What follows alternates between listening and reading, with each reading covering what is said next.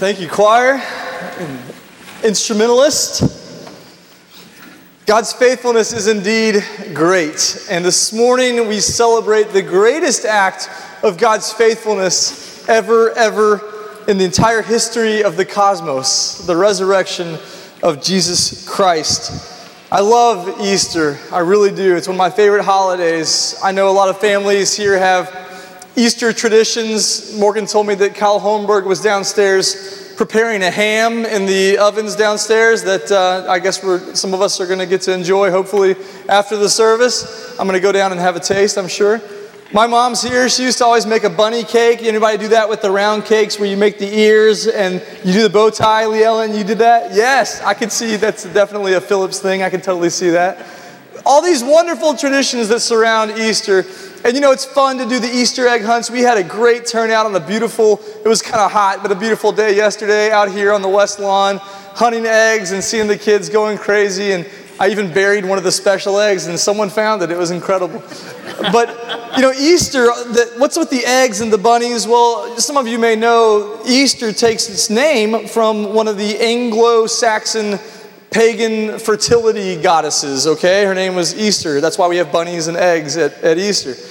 April was known as Easter month by the pagans of the Middle Ages. But as early as the beginnings of the 100s AD, we have evidence that the early church, the first couple generations of Christians, began adopting this time of year as the year to celebrate the resurrection of Christ because it coincided with the Jewish Passover time. And at Easter, we celebrate the resurrection of the spotless Lamb whose blood atones for the sin of the world. So it's a perfect time to celebrate Easter. It's also appropriate because in the East, the sun rises, right? And on Easter, we celebrate the risen S-O-N, the Son of God who rose again. I had the privilege this morning of speaking at the Tennessee Prison for Women. We have a group called Master Life. If you want to get involved with that, come see me or Sheila Clark or Elizabeth Perkins or someone here who would love to tell you about that ministry.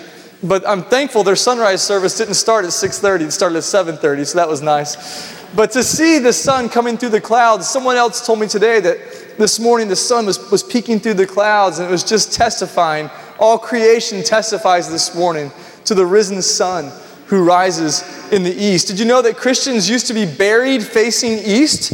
All the Christians used to be buried facing the east in anticipation of the second coming.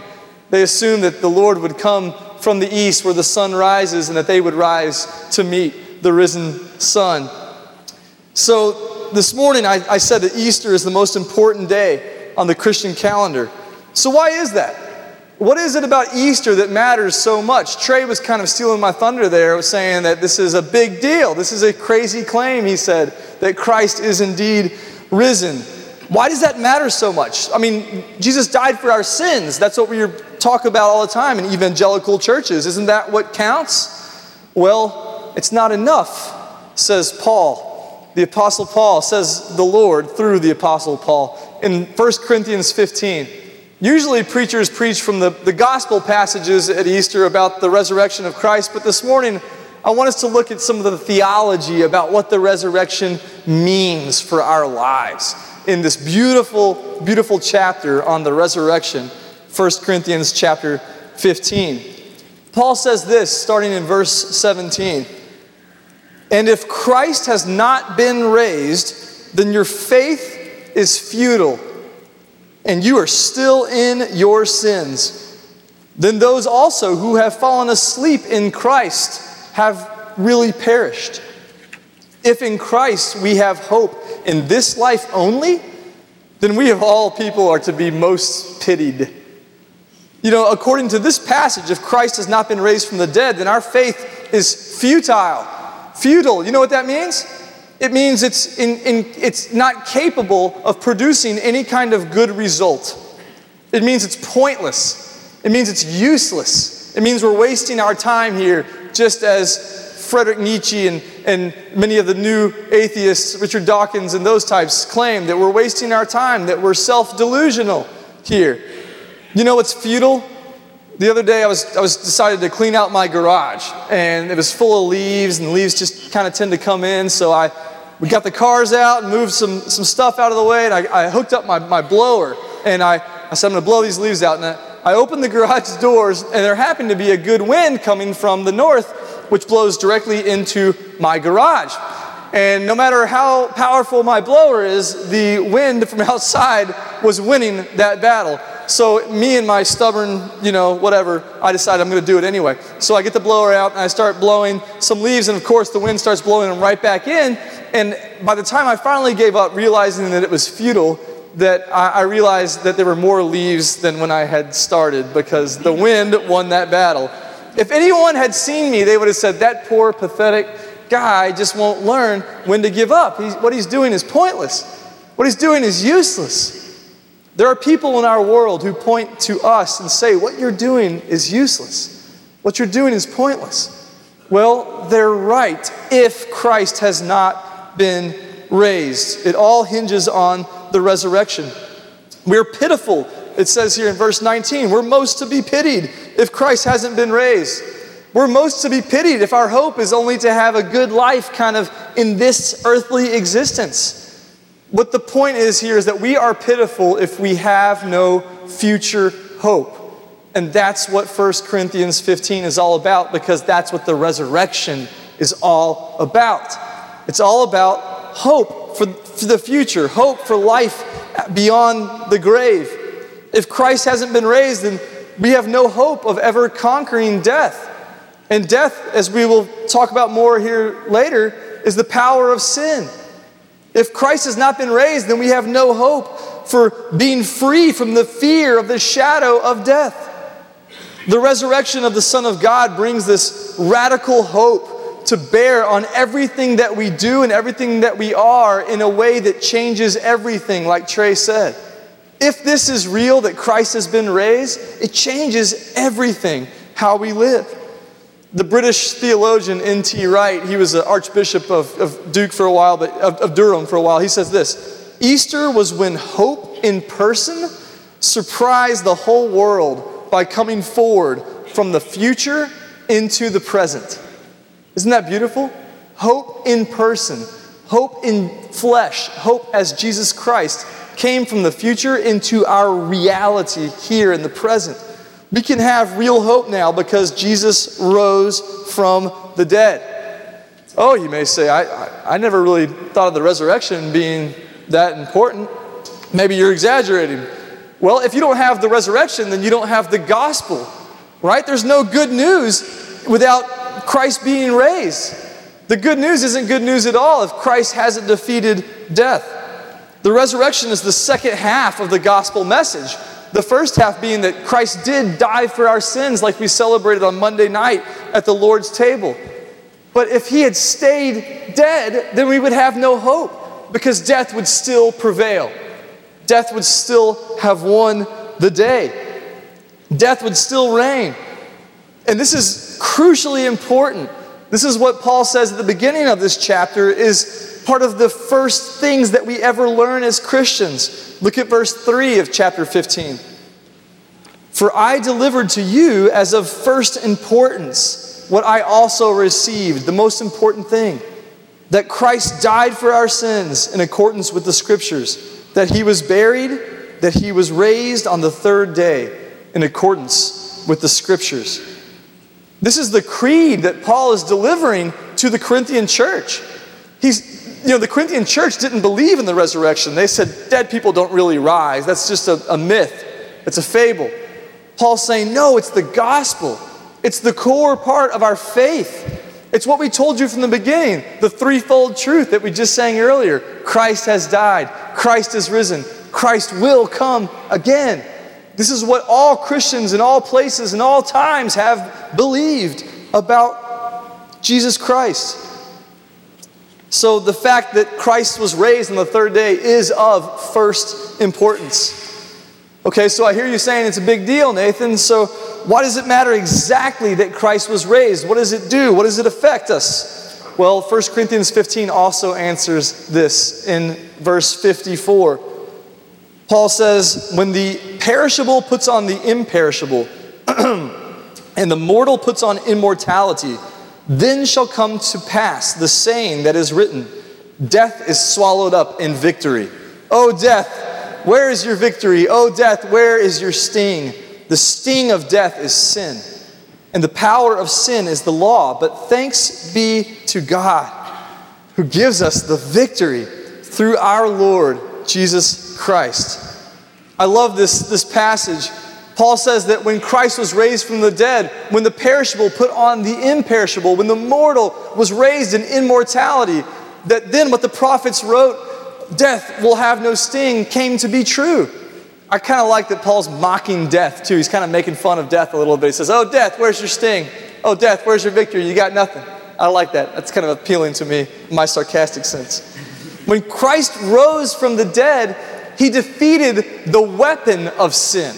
Yes, when he died on the cross, he defeated sin, but sin still had that thing called death, which is the greatest power of sin. When Christ rose, he defeated the weapon, the sting of sin. Since sin is the terminal sickness that infests our whole world, right? It's what breaks down our world. Its weapon, death, is the worst thing in the world, then, isn't it? Death is the worst thing in the world. We exaggerate sometimes by saying things like, oh, it's a fate worse than death. Or I'd rather die than do that or eat that or clean that or whatever. But deep down, we all know that death really is the most horrible, terrible thing in this world.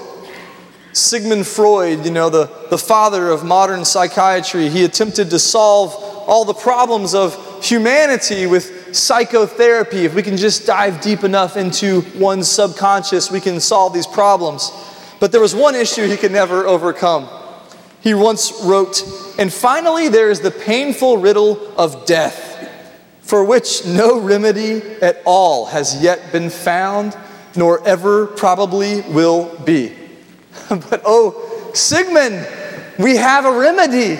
We have found a remedy for death. Jesus tells his followers in the upper room in chapter 14, John 14, verse 19, because I live, you also will live. Because I live, you also will live. That's our hope. I wonder if the disciples, as they reclined around the table at that Maundy Thursday, if they could have known what Jesus was talking about here. If they could have known that he was talking about partaking in the resurrection that he would bring to the world, that we would be participants in the resurrection with him. I wonder if they could understand that. Probably not at that point. Jesus was explaining to them that because he would conquer death, so would they.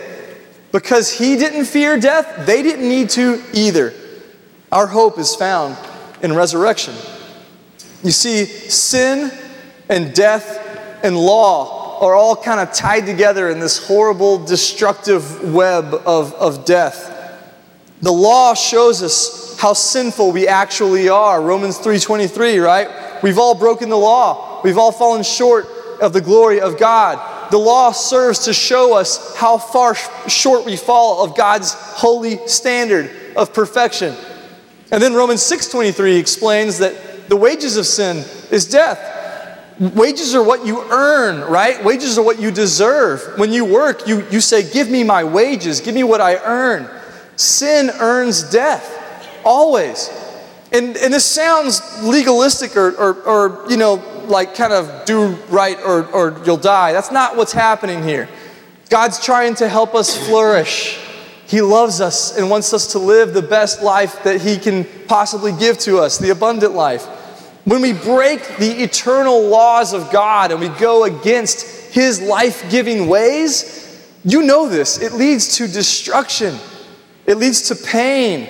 It leads to suffering and ruin and ultimately death. That's why sin brings death. It's just a reality of this universe that we all know deep down, that going against God's good ways results in death. But on Good Friday, we celebrated that Jesus himself bore our sins as the perfect sacrifice, the spotless lamb without blemish.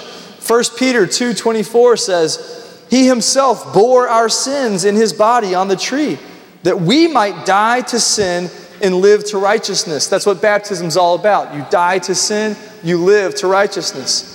By his wounds you've been healed. Yes, this is true. We are dead to sin through the atoning work that Jesus did on the cross. But what about power of sin? Death. What about death? The punishment that sin always brings. Just because Jesus, died for our sins doesn't mean that death no longer wins. If Jesus, like I said before, if Jesus didn't rise, then death still wins. So what hope do we have then to reverse the curse of death? It's found in the resurrection. Hebrews chapter 2, verse 14 and 15 says, "Since therefore the children," that's us, God's people, "share in flesh and blood," we're human, "he himself likewise partook of the same things, that through death he might destroy the one who has the power of death, that is the devil, and deliver all those who through fear of death were subject to lifelong slavery." When Jesus rose from the dead, he conquered the fear of death.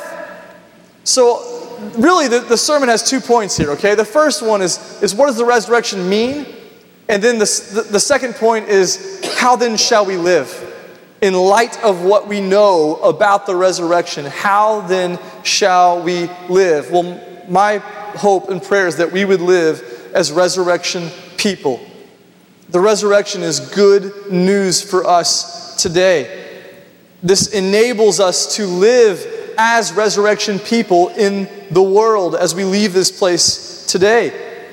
The verse we just read, Hebrews 2:15, says we're free from the fear of death. We don't have to be afraid of death anymore. Death shouldn't be terrifying for resurrection people because we know that death is just a temporary thing, that it doesn't have the last word. God does. This verse also says that because Jesus died and rose again, that Satan is defeated. Yes, he's still active in our world. Yes, we still have horrible things like cancer and divorce, and we have poverty and hunger, and we have war and violence, and we have shady politics and all kinds of awful things in our world. But Satan's doom is sure. Satan has been dealt a death blow. When Jesus rose from the grave, Satan was mortally wounded. Now, hunters, I'm not a hunter, but hunters will tell you that an animal that is mortally wounded is really dangerous at that point. That they're capable of inflicting a lot of damage because they know their doom is sure. That's where Satan's at.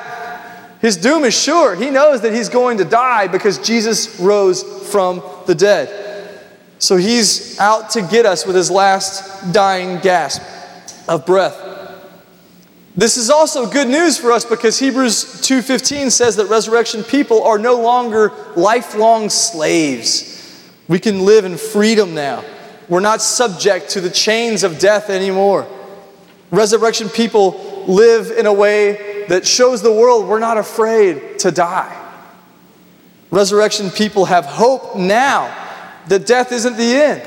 That through the resurrection of Jesus Christ, we too will be raised from the dead and will live with God in his glorious new kingdom forever and ever. This is real life, right? This is not just something we talk about at church. Yesterday, Richard and I and several of you guys were at funerals that we had at Woodlawn Cemetery. Just on my way in today, I was talking to one of our members who's dealing with the death of a friend. This is real stuff that we all deal with in our lives. I kept thinking about this sermon during the service yesterday, the funeral that I attended, that yes, we grieve because we miss our loved ones. It still slaps us in the face every day that they're gone. But because of the resurrection, we grieve not as those without hope. Our grief is defined by hope now.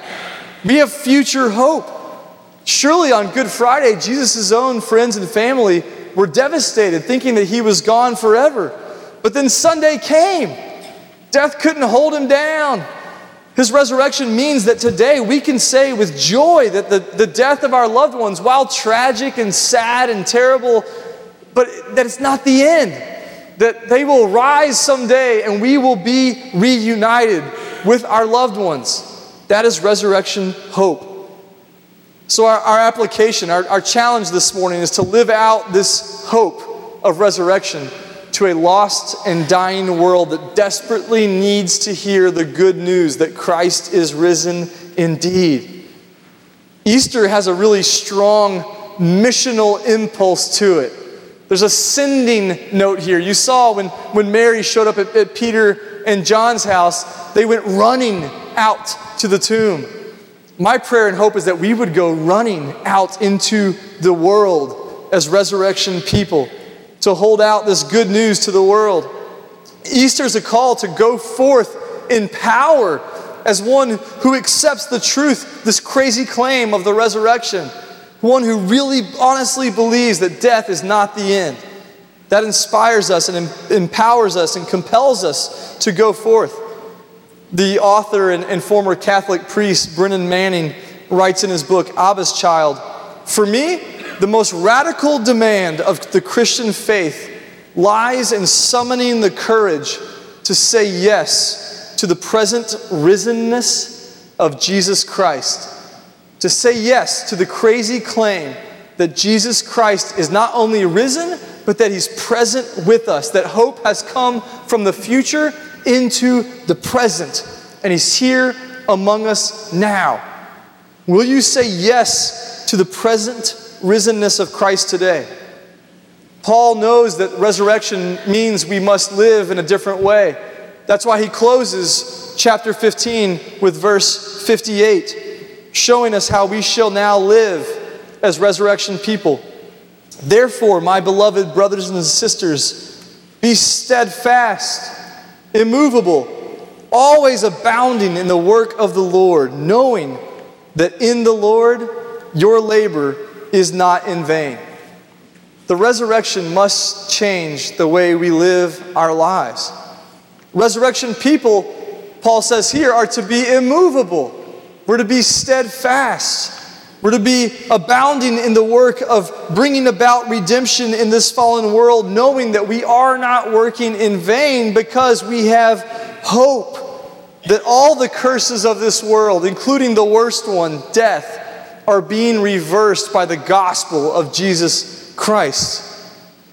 Again, N.T. Wright wrote that the resurrection completes the inauguration of God's kingdom.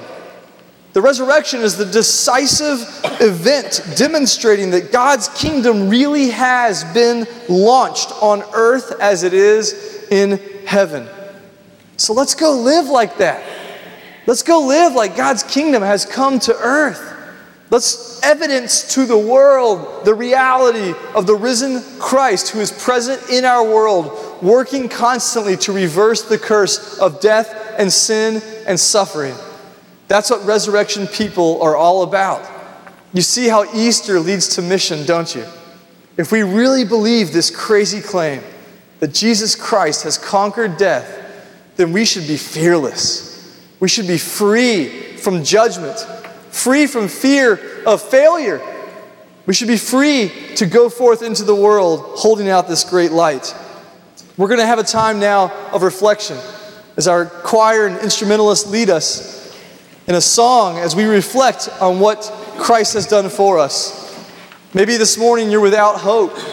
Maybe you're in the middle of a situation that seems hopeless. Maybe you don't see how God could possibly take something bad in your life and make something good from it. You know what the word is for that? Redemption. Redemption. To take something bad and make it good. You redeem a coupon, piece of paper that you redeem. You redeem tickets for a toy. Redemption means taking something worthless and making something beautiful out of it. There is a Redeemer, the risen Christ, Jesus.